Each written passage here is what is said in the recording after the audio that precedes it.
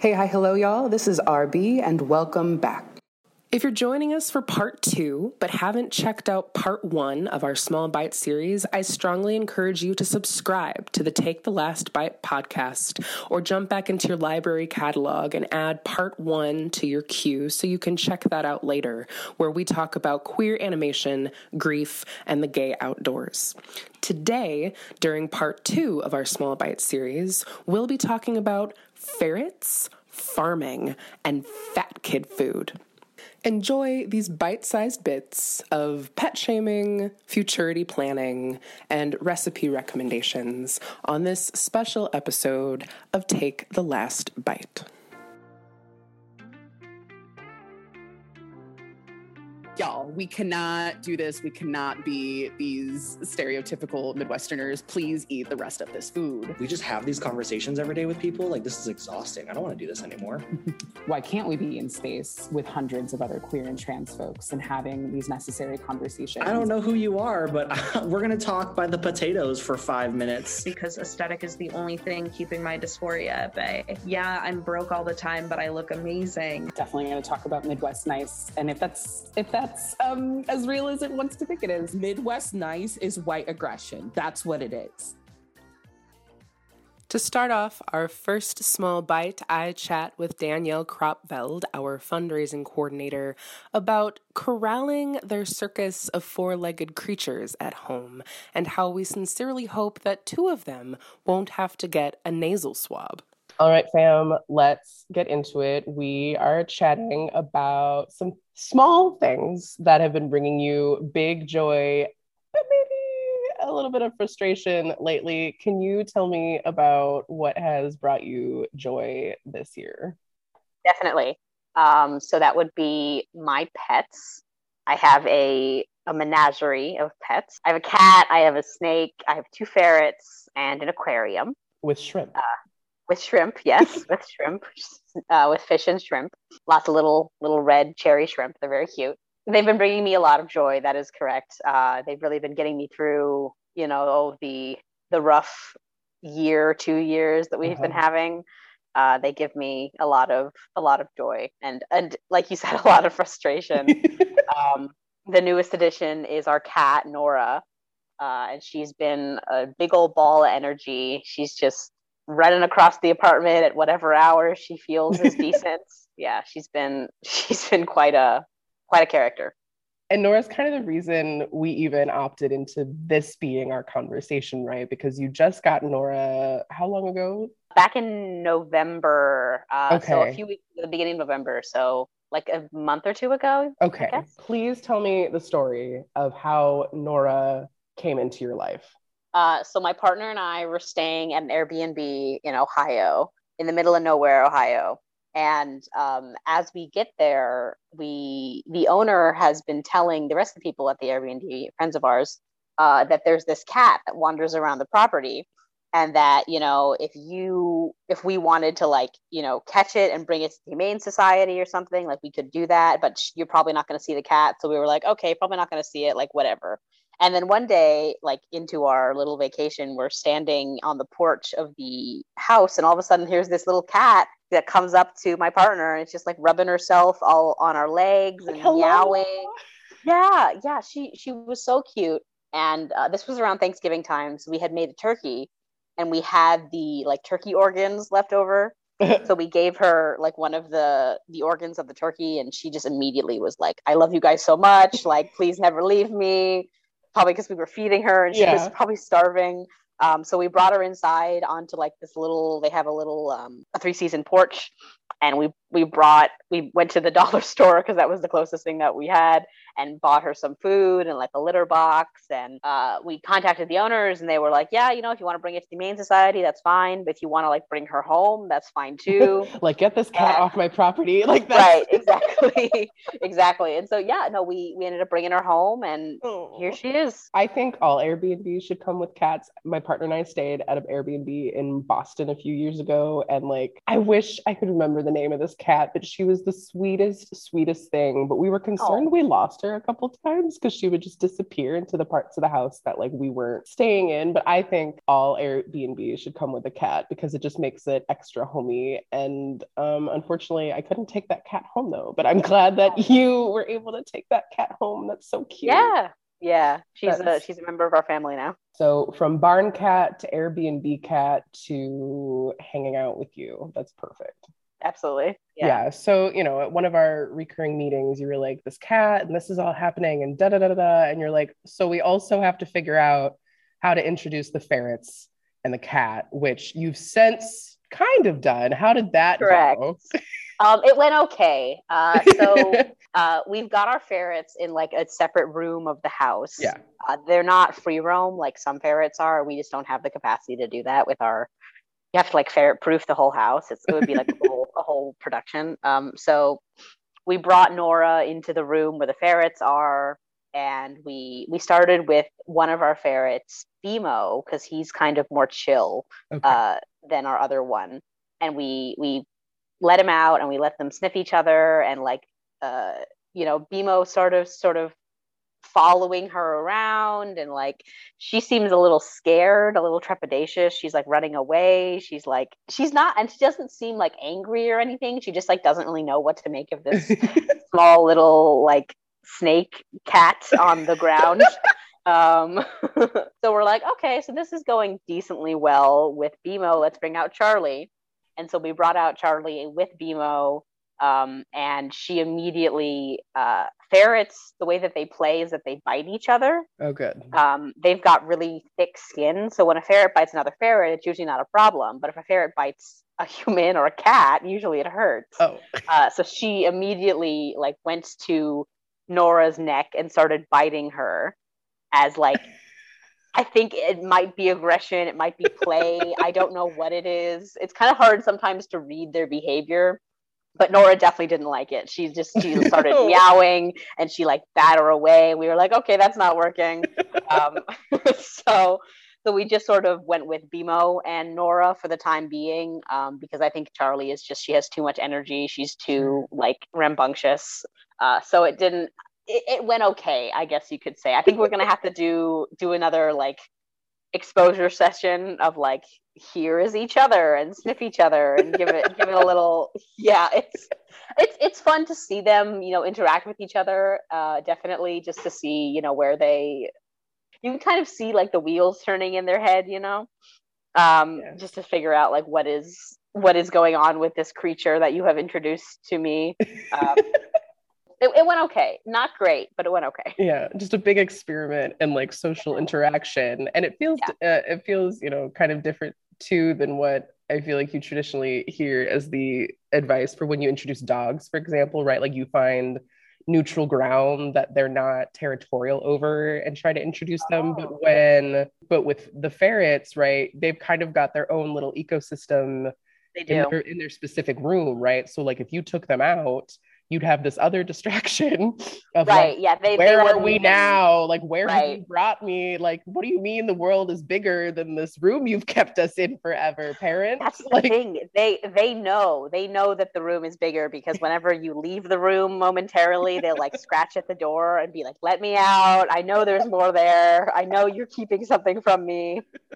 But bringing them out and saying, okay, so now you get to leave the room. And also there's this cat here. And also there's all these other things. And also please don't bite on this. And just like two overstimulated ferrets meeting a cat just sounds like a production.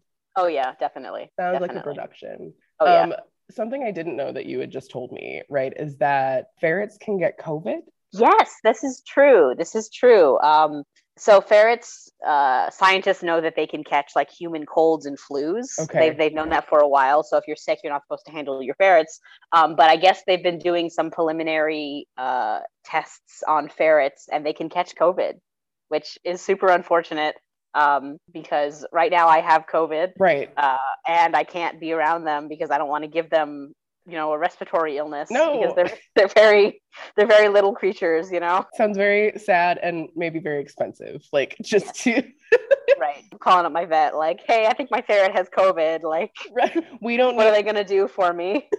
We do not need Charlie and BMO to be like what is patient zero for the ferret not. version of the coronavirus pandemic. Yeah. But that's so No, wild that like it is these tiny little creatures. That's just so wild, right? Because like presumably cats don't. That's I think they've ruled that out. Presumably dogs can't. They've ruled that out. But I was telling you too that like there were these hippos in Germany that tested positive for COVID, which is devastating. So just like we have to protect the hippos, we have to protect the ferrets. Yeah, absolutely. That's just wild. And just like stressful for you when you're, you know, a human who's trying to take care of yourself and we're trying to live through this pandemic and getting these sicknesses to then also have to be mindful of these like tiny creatures who can't talk. They can't tell you how they feel. They can't, you know, tell you like, do they have symptoms? They, you know, all these different factors when we're still learning about the pandemic and then learning that it can get transmitted to rodents. That's a situation. So like, besides having to quarantine away from your precious ferrets, right? Like, how have they been helpful? How has your entire zoo fam at home been helpful for you since like March of 2020? I've always kind of been an animal person, you know, so it really they really bring a lot of like excitement and like I guess creativity, I guess, in my life, because you constantly have to be entertaining, especially with the ferrets. They're very smart animals, so you have to be entertaining them and giving them like enrichment and giving them, you know, like all sorts of things to do and ways to interact with you. So that's been really fun to do, like, you know, as long as I've had them, but as long as the pandemic has been going on, trying to figure out like, you know, what can I do with you that is not that doesn't involve me, you know, putting myself at risk, going outside and, you know, going places that I could catch COVID at or transmit it. But what is also like it's very rewarding in a way, just have them be around and like I am responsible for this life and now I have to like contend with my own personal like whatever. And then also I don't think like they don't I think you and I were talking about this earlier, but they don't know, obviously they don't know that there is a that there is a global pandemic, and they don't know they just, you know, they know that I'm home more. So they like that. They tend to like that a little bit. But they've been really bringing me a lot of motivation, a lot of joy throughout this pandemic to really give me a reason to get up and do stuff. You know, I have to get up and feed the cat. I have to get up and, you know, because they'll let you know if you don't. They will. Oh yeah. Oh yeah, they will. Oh yeah. You can hear the ferrets in the other room just like pawing at the cage. It's like, oh my God, stop that. Yeah. You were saying that your ferrets know that a world exists outside the door, right? They want to follow you wherever you're going, like take me with you. But like beyond the understanding that like you're going somewhere that I am not, they don't understand. We go out in the world, right, and like come back understanding what's happening, and the pets have no idea. And so I was telling you that like I'm convinced that the pets have started to conspire to keep us home, because now they're so accustomed to us being around, right? Like I have my own little cluster of creatures. I've got 2 cats, I've got a dog, and you know, the dog like ambushes out the front door when I'm trying to leave, and we have a standoff in the hallway, and eventually he goes back inside. But I'm just like, I don't want to go either, buddy. Like if I could explain to you, right, like how I don't actually want to go where I'm going most of the time, right? Like because there's so much happening that you have no idea, and then I just get to come home to this naive little house hippo who's just like, thank you for coming back, right? Right. I was telling you, one of my cats has really gotten on some bullshit because he started rushing out the front door too, which is brand new behavior, and I don't like it because he's like a ninja. He's not a very good one all the time, but he is a ninja getting out the front door. So I'm not always paying attention to he slithered out the front door. And I don't need him gallivanting around our entire apartment building, or then he'll either lay on top of my like sock drawer when I'm trying to get ready to go, or I'll lay my clothes out and I turn around for 10 seconds and come back and he's sprawled across them. They know like that they don't want you to go. They know maybe like conceptually that like something's off and weird because we're home so much more often, and they love that. But then the moment you try to leave, the like FOMO and separation anxiety kicks in right away. I have a video somewhere of just my dog sounds like a velociraptor, damsel in distress when we leave him. Like, it is the most pitiful, pun intended, because he's a pit bull lab mix, but most pitiful thing ever. And like, I wrote a bit about it, that like the pets have no idea what's going on. It's really refreshing to come home where like there's these creatures that you care for, like you're talking about, like I'm responsible for you.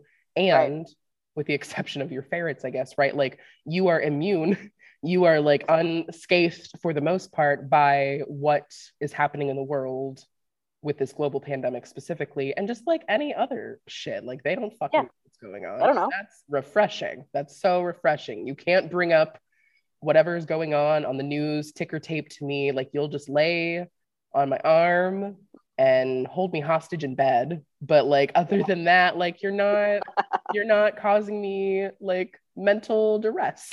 That's great. Yeah. That's great. Definitely. Yeah, they're a godsend, honestly. I don't know what I'd do without my zoo. Okay. So while the creatures are a godsend, like we talked about earlier, the attempt at getting Bimo and Charlie the ferret and Nora the cat to be sweet and social creatures had its complications. It seems like Bimo and Nora hit it off pretty all right. Charlie, on the other hand, was like, I'm gonna bite you. That's how I'm gonna say hello, because that's apparently totally socially acceptable in ferret convention. But definitely, I guess like, what's the hope between the three of them, right? Like what would it mean for them to be getting along? Like what is the hope, and what do you think you're gonna try take two of getting your four-legged friends to be more amicable with each other? Yeah, definitely. I guess the hope eventually is that we could have them all in the same room and they don't seem to dislike each other. Yeah. At least some level of like apathy would be nice.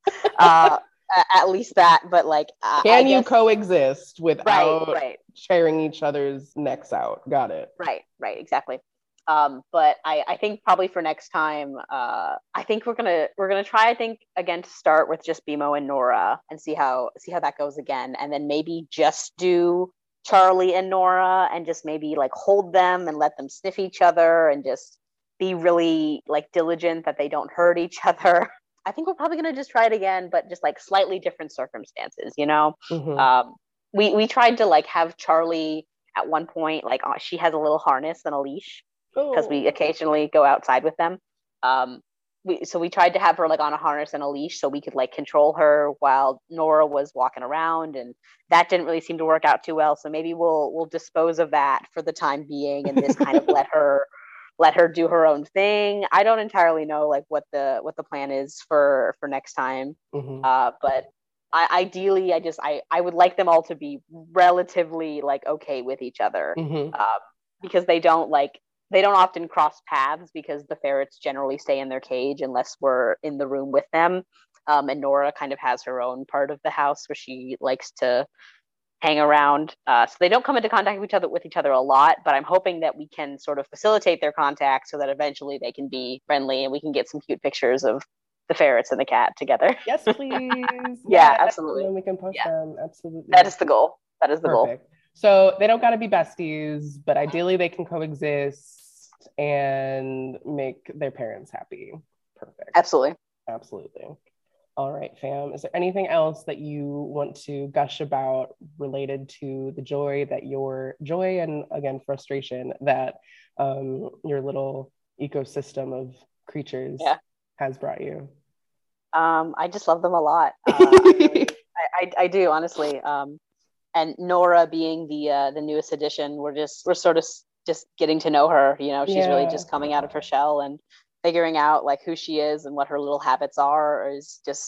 It's like meeting a new friend. You know, you're getting to know each other, and it's wonderful. It's great. I'm having a great time. Amazing.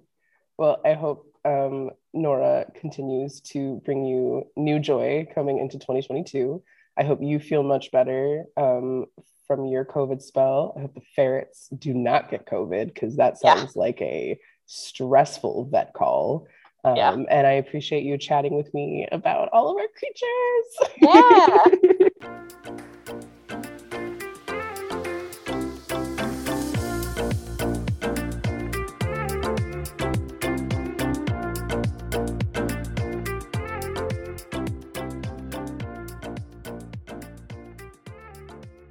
In our next Small Bite, I chat with Executive Coordinator Michelle Walters about some small technologies that are making a big impact on the landscape of urban farming. All right, fam, let's get into it. You wanted to chat about some lessons that you've been learning, not just this year, right? But just kind of over the course of your time at your place of work.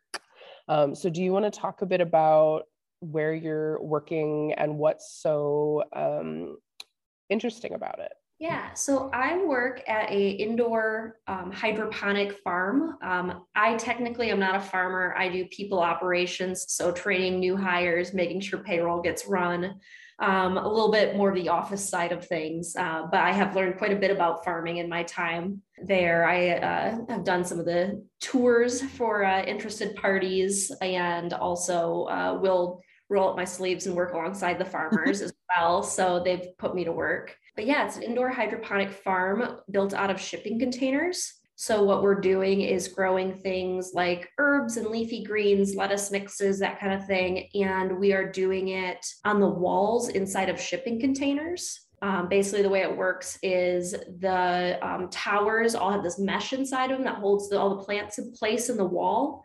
And then the water and the nutrients trickle down through the top of the towers through that mesh, collected a trough at the bottom, and then it gets filtered and used again. So it's just a really more water sustainable way to grow food. And then also I'm at the one that is based in the Midwest, where we do not have a super long growing season because of the weather. So it's a way for us to have fresh local produce all year round.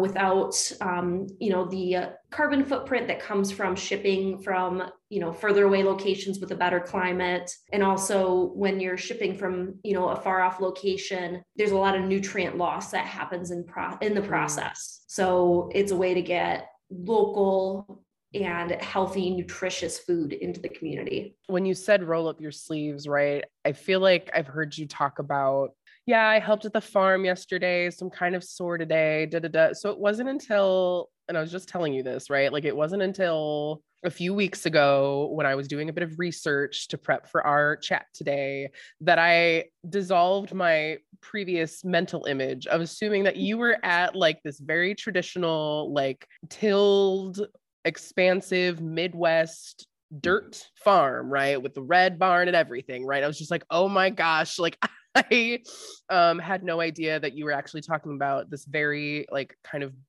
brick and mortar, if you will, but outside, like very concrete esque setup. And I don't know how I missed that, but I do think that this setup that you're talking about with the shipping containers is something that I've not seen or witnessed. I think it's something really interesting for, the Midwest, especially like you're saying, that has very short growing seasons or has very complicated weather that's being further problematized by climate change, to think about how you can do very small batches of indoor growing without taking up a bunch of space. And I was curious, right, is how does this model differ from other models of like urban and indoor farming? And is this relatively new and an emerging method for growing? Yeah, definitely. So majority of farms are still very much exactly what you pictured of that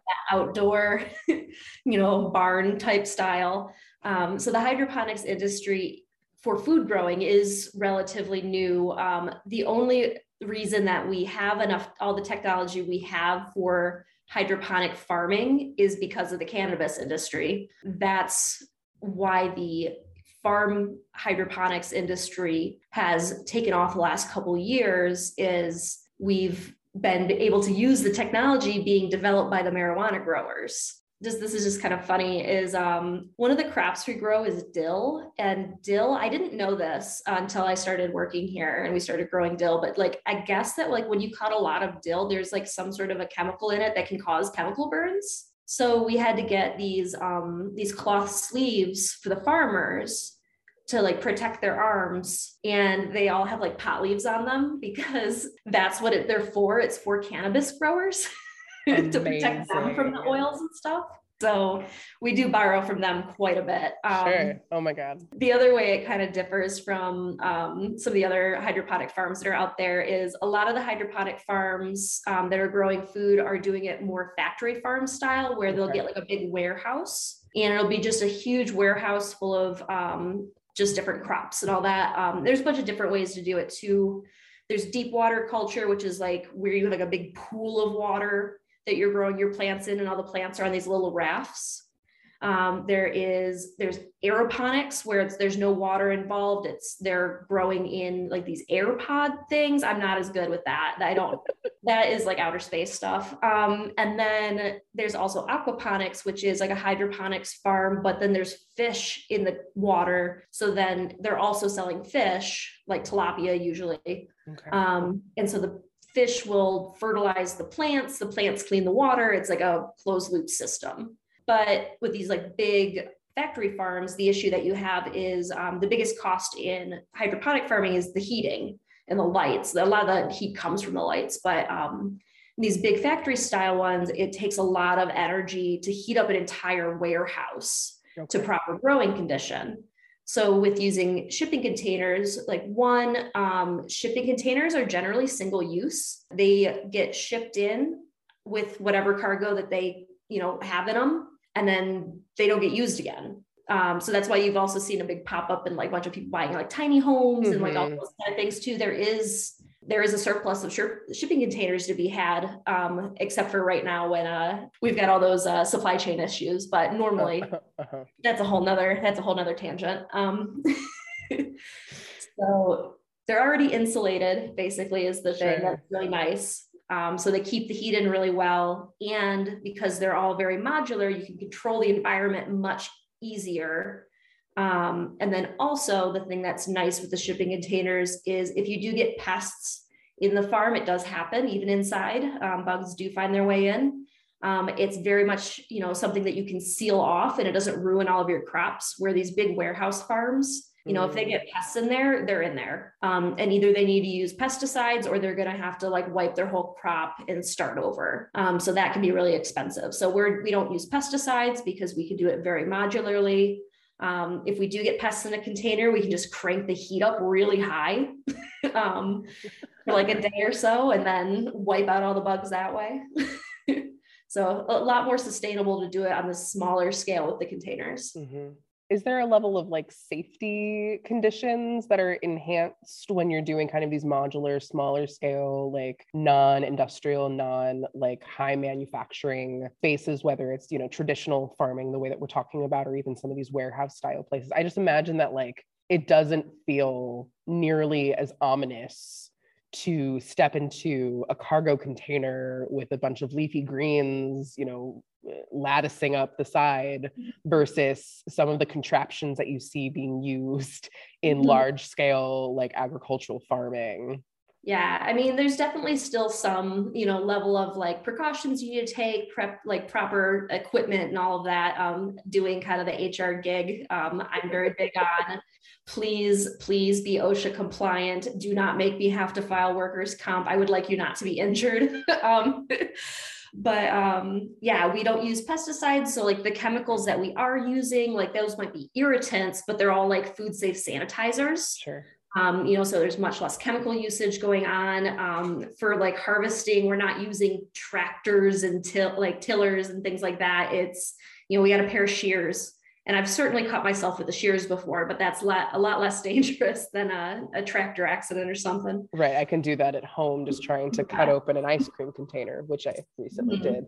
So in kind of like, again, we've kind of laid the scene for the type of space and environment that you're at on a regular basis as your job.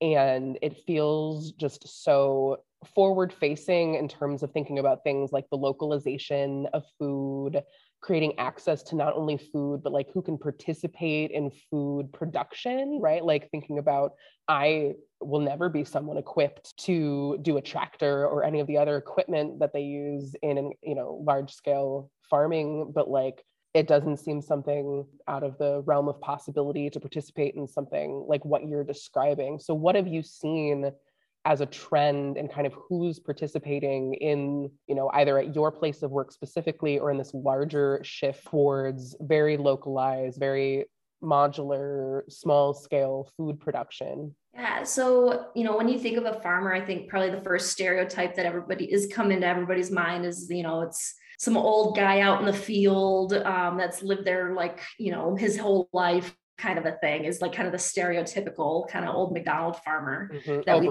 Overalls and a straw hat. Maybe a little American Gothic, something like that. Yeah.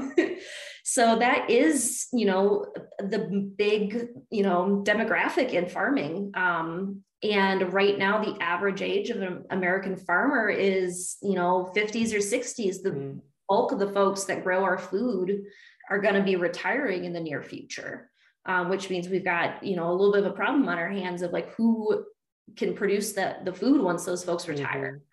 So what I've been seeing is a lot of young folks getting into the urban farming movement and the indoor farming movement, and in particular, a lot of queer and trans folks. And that has been a really cool thing to see. Even the last couple of years, the amount of queer and trans employees, at my company has increased a bunch in the last year. Which has been really exciting and awesome to see all those young people getting into the industry and finding something they're super passionate about.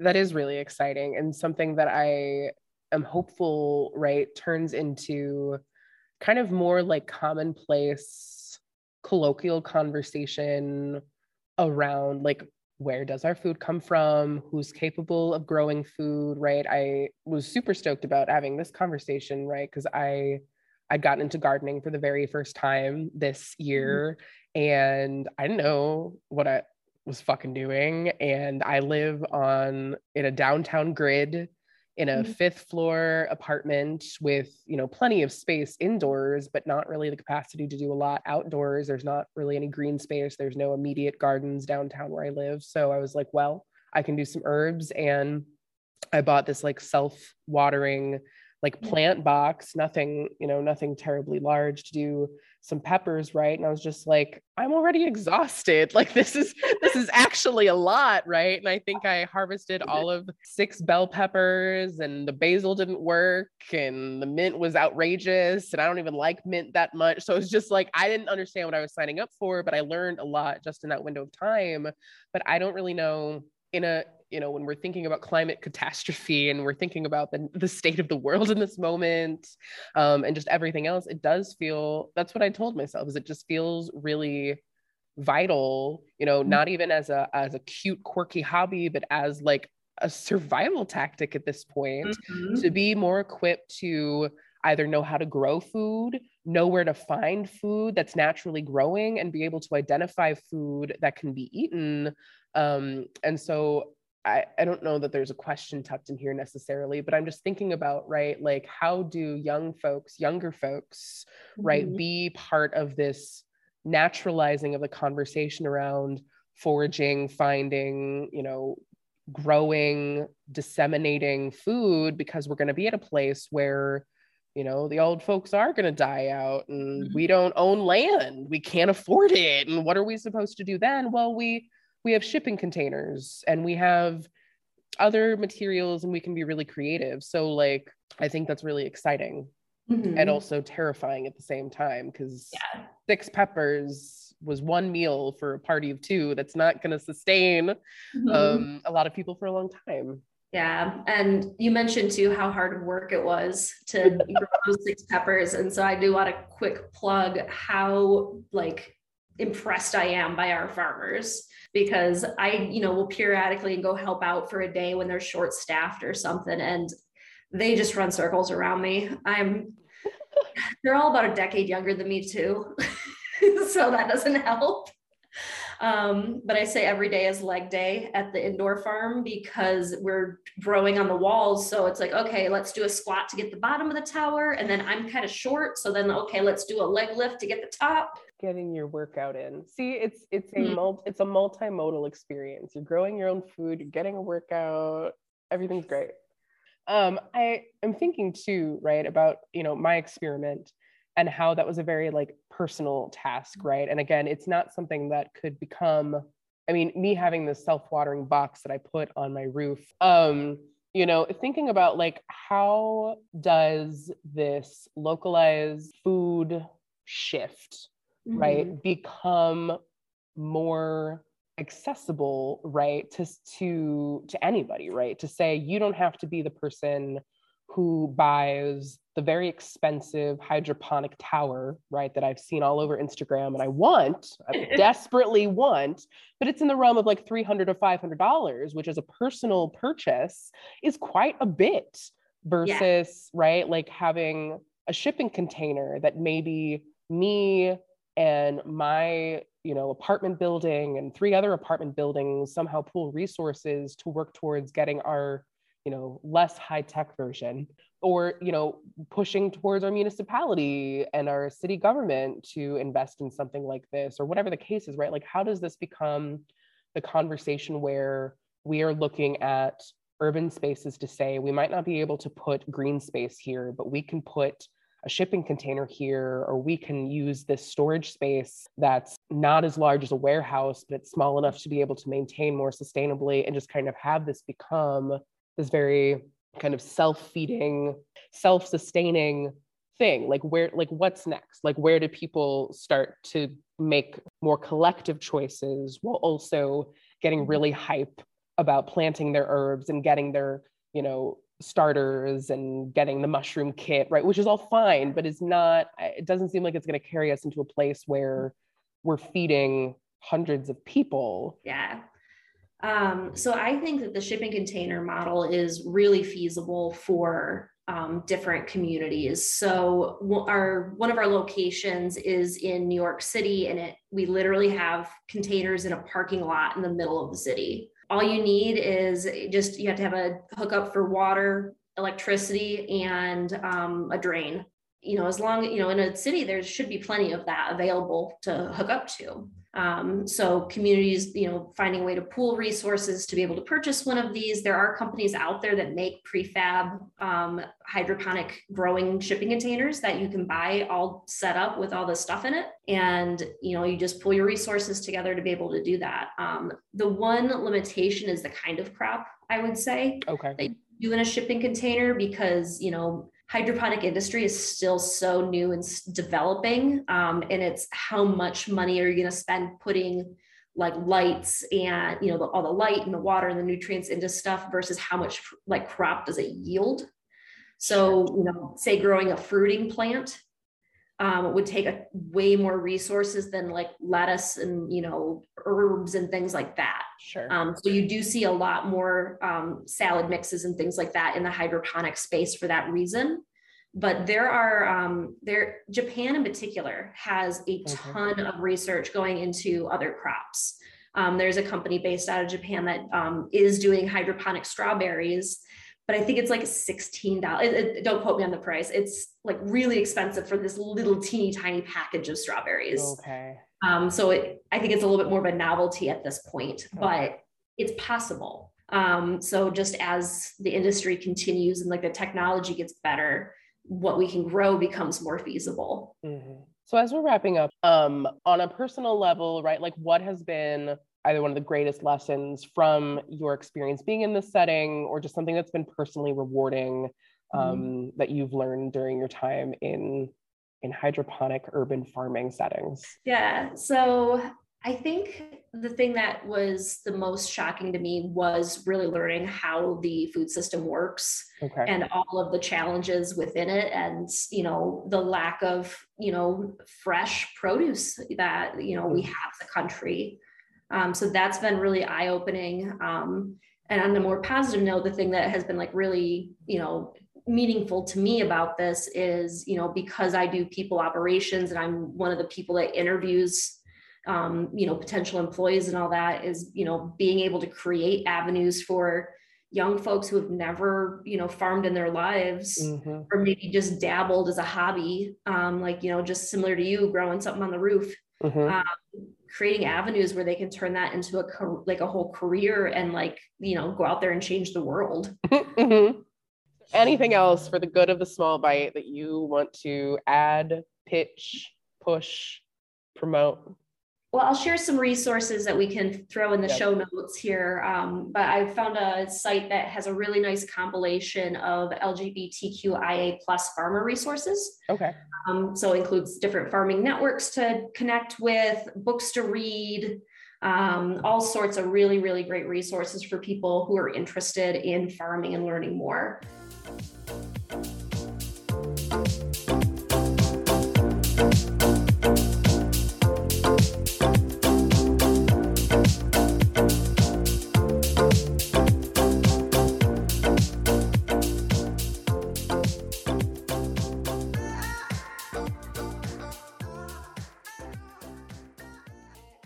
All right, y'all. So for this small bite, I'll be chatting with myself.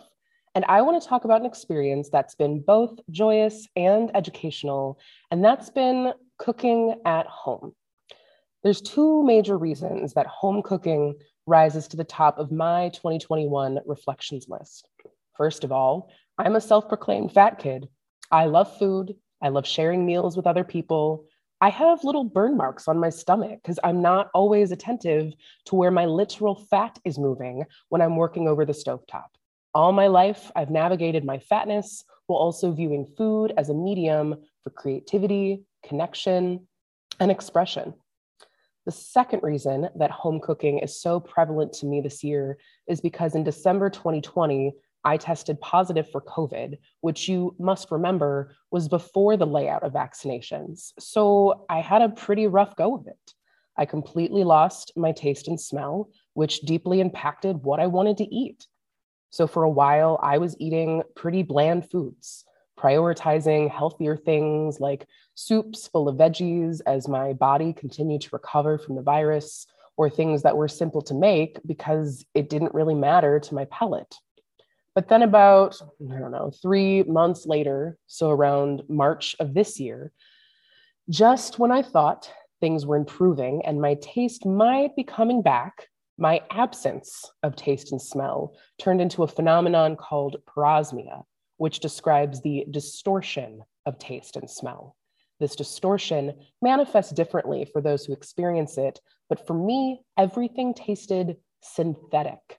Things like onions smelled absolutely rancid, milk chocolate tastes like dirt, and certain aftertastes of one food would suddenly take the place of other foods as the only thing I could taste. So to say that I was miserable is an understatement, and I've been battling with these changes in my taste and smell ever since. Even right now, over a year after my original infection, there are foods and scents that are different, unappealing, or hardly discernible. So this year has been an experiment in finding ways to stimulate my taste buds, avoid things that suddenly taste terrible, and reconnect with food in ways that don't make mealtimes a disappointing experience. One of my goals for 2021 was to learn how to grow and harvest my own food. I started with a very audacious list of crops I wanted to plant using an existing sizable garden plot at my partner's grandma's house. We were going to grow potatoes and peas and green beans and all kinds of herbs. We had it all drawn out on a piece of newspaper. But after the unfortunate passing of my partner's grandfather in February of this year and working through the grief in the aftermath of this loss, The large gardening project seemed less feasible, and I resolved to do a smaller project at home in our 5th floor apartment located in a downtown urban setting without access to green space. Having never planted anything before, I wanted to keep it simple. We decided on 2 herbs, basil and mint, and 1 vegetable, bell peppers. Obtaining all the supplies, and probably more than I actually needed for this adventure, was fun. I got this self-watering planter box for the bell peppers and put it on the roof level outside our window. This seemed brilliant until my 6-foot tall fat self realized I would have to contort myself out the window each time I wanted to tend to my planter box. But having everything I needed set up, the only thing left to do was wait and see what would happen. So in addition to the trio of crops I had started up at home, my partner and I also decided we would sign up for a CSA, or community supported agriculture, which is like a food subscription box, but everything in the box is sourced from local farms and food makers. We opted into a veggie box and a bread box.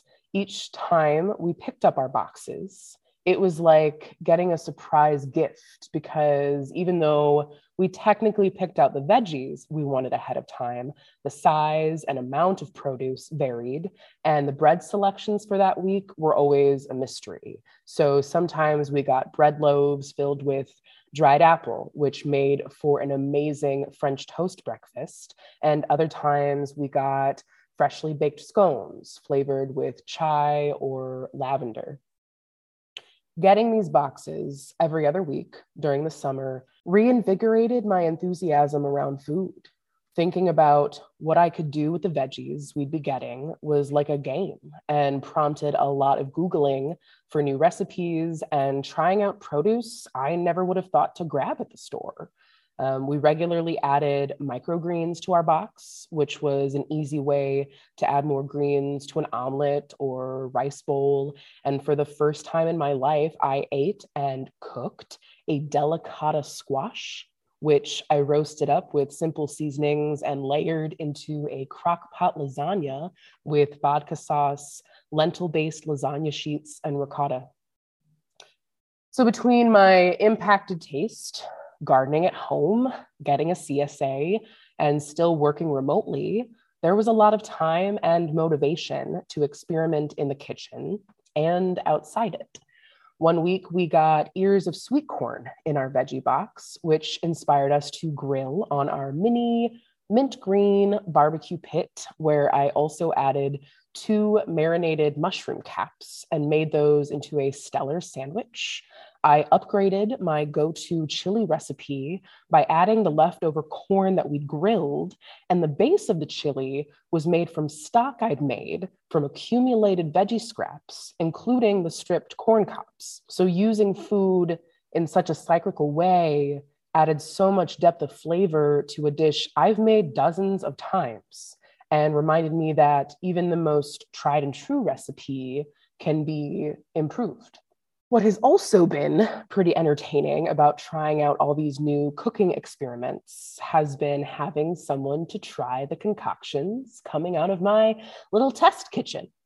I recently asked my partner, out of all the things I made this year, what was your favorite? And he told me it was the, quote, feta pasta. This dish is also known as the TikTok feta pasta recipe, which is where it rose to influencer fame.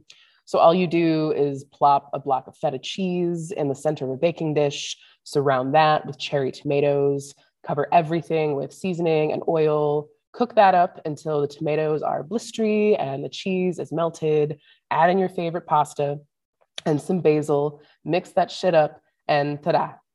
I've made this dish many times since our first attempt, often putting my own spin on it by adding peas or green beans, or even recently swapping out the pasta for spaghetti squash, which was absolutely delicious. I know I have the ingredients in my fridge right now to make this for dinner soon, and know this isn't something I would have been immediately drawn to without having access to fresh basil, tomatoes, and even the feta through our CSA box. And again, it's also something that my omnivorous partner loves. I am definitely the cook in the house. My partner would probably liken me to Chef Ramsay from Hell's Kitchen with the way I can commandeer our kitchen, but it's important and rewarding for me to cook for someone else and learn their food preferences so I can provide them something that caters to their tastes. I am still trying to master the art of cooking an over easy egg, which is how my partner likes his cooked, but there's been plenty of other food experiments that he's been skittish about trying that he's ended up really enjoying, such as when I used some of the fresh mint I grew at home to toss together a watermelon, feta, and mint salad. And he went from doubting he'd like it to finishing off the entire bowl. And not to be hyperbolic, but having someone else who can also put the food I'm trying to eat into their own mouth has been a safety thing for me, especially early on, but even still now, I've had to ask my partner to smell check items in our fridge to confirm they were still good, or to let me know if something has the right amount of seasoning without it being inevitably salty, just because I can't always tell. Our relationship and cohabitation has been a vital component to me understanding what scents and tastes I can decipher and what I'm still missing out on. When we had unprecedented massive wildfires in northern Minnesota this summer, and the air quality was deemed so unsafe to breathe that you shouldn't be outside, while others in town were talking about how potent the smell was, I could just barely make out the smell. It was hardly any different to me than when I've smelled nearby bonfires. So having someone else in my home who can inform me if something is burning, whether it's coming from the stove or the building, is really important. I don't know how long I will be disabled by the long-term effects of COVID, but I'm regularly reminded through my relationship with food that I have to be careful and mindful that what others can smell and taste that could offer them cues about safety are ones that I could miss. This holiday season, I was happy that my taste was at a place where I could be able to enjoy it, and crafted menus for my partner and I, which mostly included things I've made before: pumpkin cheesecakes, tofurkey roasts, mashed potatoes. But in the spirit of foods I've been missing out on, my spirit compelled me to revisit holiday dishes from when I was younger. Due to a toxic relationship with a parent, I don't do holidays with my full family anymore. And while I don't regret that because it's important to hold boundaries, I've found something powerful in the petty act of putting my own spin on some of the holiday foods I grew up with. I felt a deep sense of accomplishment making an awesome stuffing this year, using loaves of bread from our CSA box that were full of grains and dried cranberries. I cooked down some mushrooms and onions with sage and thyme and relished in being able to smell all the earthy goodness without wanting to gag because onions finally don't smell rancid anymore. And for the winter holiday, I did a vegetarian rendition of the grape jelly meatballs I remember eating around New Year's as a kid, making a thick, savory sauce out of a bourbon barbecue sauce and grape jelly, tossing that on top of some garlic butter linguine, and making do with nearly none of the ingredients I remember, but making rye bread toast with soy riso, or vegetarian chorizo sausage, covered with Velveeta, which are apparently also called hanky-panky, but I don't know anything about that. It felt good to reclaim these dishes that I remember from growing up in St. Louis, but don't really see in northern Minnesota, or dishes that I can't expect to ever get the recipe card for because of a fractured relationship, and being able to make new memories around this food that I've cooked for myself. The most blissful food moment I had this year was at the end of summer when it was finally time to harvest the bell peppers. Because of the restraints of fitting myself at the window, I do think I watered the plants less than I could have, and we had a couple random frigid overnights early in the summer that may have stunted the overall growth, but I ended up with a yield of 7 red bell peppers, and they felt like the most precious peppers I've ever held, because I'd spent this entire summer tending to them, picking out weeds. Yes, weeds with a pair of tweezers because dandelion spores had blown up from the park next to our apartment up into the box and took root, plucking out peanut shells and other debris dropped by birds and squirrels. And after all this tedious little labor, I had food. I had food I grew from a little sprout that I could then make into delicious food that I could happy fat kid dance while eating. I roasted those peppers, blended them with the remainder of the basil I'd grown, heated it up into a saucepan with ricotta, and tossed it with some cavatappi pasta, and topped it with some of the roasted delicata squash I had left over. At that moment, I was gastronomically and philosophically satisfied. I had not only achieved my goal of growing and harvesting food, but was able to taste it enough to appreciate what I'd done for myself. I was sad when my bowl was empty, but had taken plenty of photographs of both the plant growing and sauce making process to document the accomplishment, which is actually something I started doing a lot more of this year, taking videos and sharing some of my food experiments as I rediscovered what made my mouth happy. As I'm sitting here recording this, I have a large mug of Earl Grey tea next to me, which is something I wasn't able to enjoy for most of this year because it just tasted bitter, like musty water. Sometime in the last few months, especially as the winter drew back upon us, I figured I'd try it again and was thrilled that I could make out the bergamot and differentiate honey from any other sweetener. It's not quite the same, but it's improved. There's a lot of people who've been impacted by this particular long COVID symptom, either losing their taste and smell for a few weeks, maybe months, and those of us who are a year or more into our taste and smell being disrupted. I've read articles and watched videos of folks really emphasizing how depressing this experience is, how it's causing them to lose weight or make them sick in other ways because they're not eating enough or getting certain nutrients.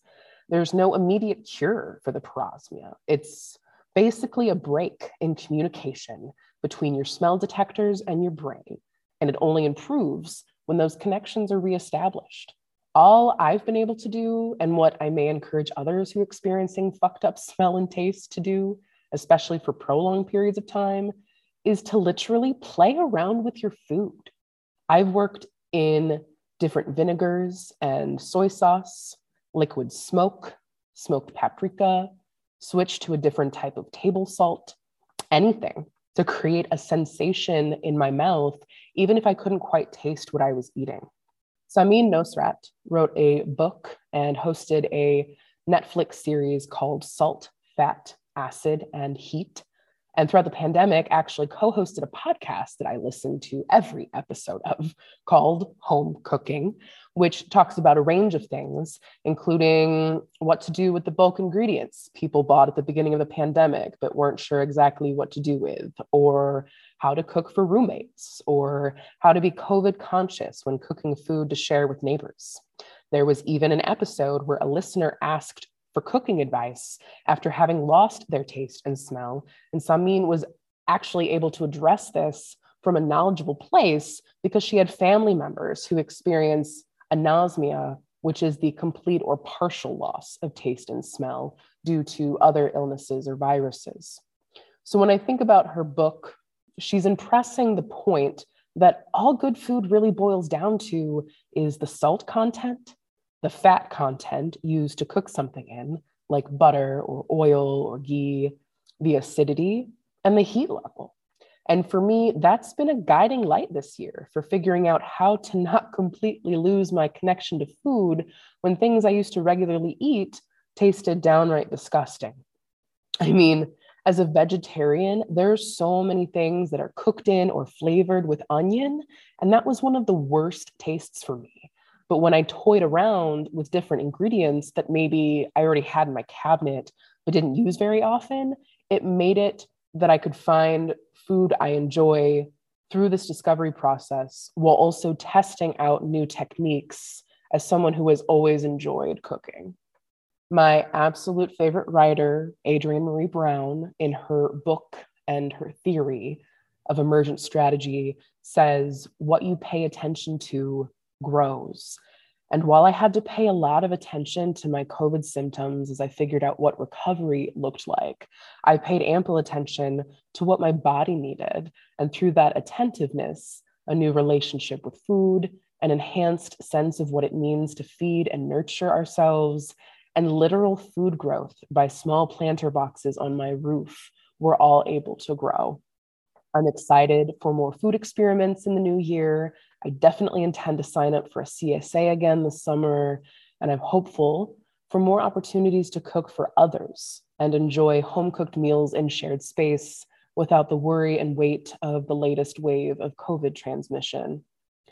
If you're interested in any of my food experiments, I've posted a lot of the dishes mentioned in this episode on my Instagram and also have a highlight button aptly titled Fat Kid with years of yummy things I've made before and after my taste changed. You can find me at Transwrites, which is TRANZWRITES. Here's to a new year of happy eating, y'all. Our inbox is open for all of your insight, feedback, questions, boycotts, memes, and other forms of written correspondence. You can contact us at lastbite@sgdinstitute.org. This podcast is made possible by the labor and commitments of the Midwest Institute for Sexuality and Gender Diversity staff. Particular shout out to Justin, Andy, and Nick for all of your support with editing, promotion, and production. Our amazing and queer as fuck cover art was designed by Adrian McCormick.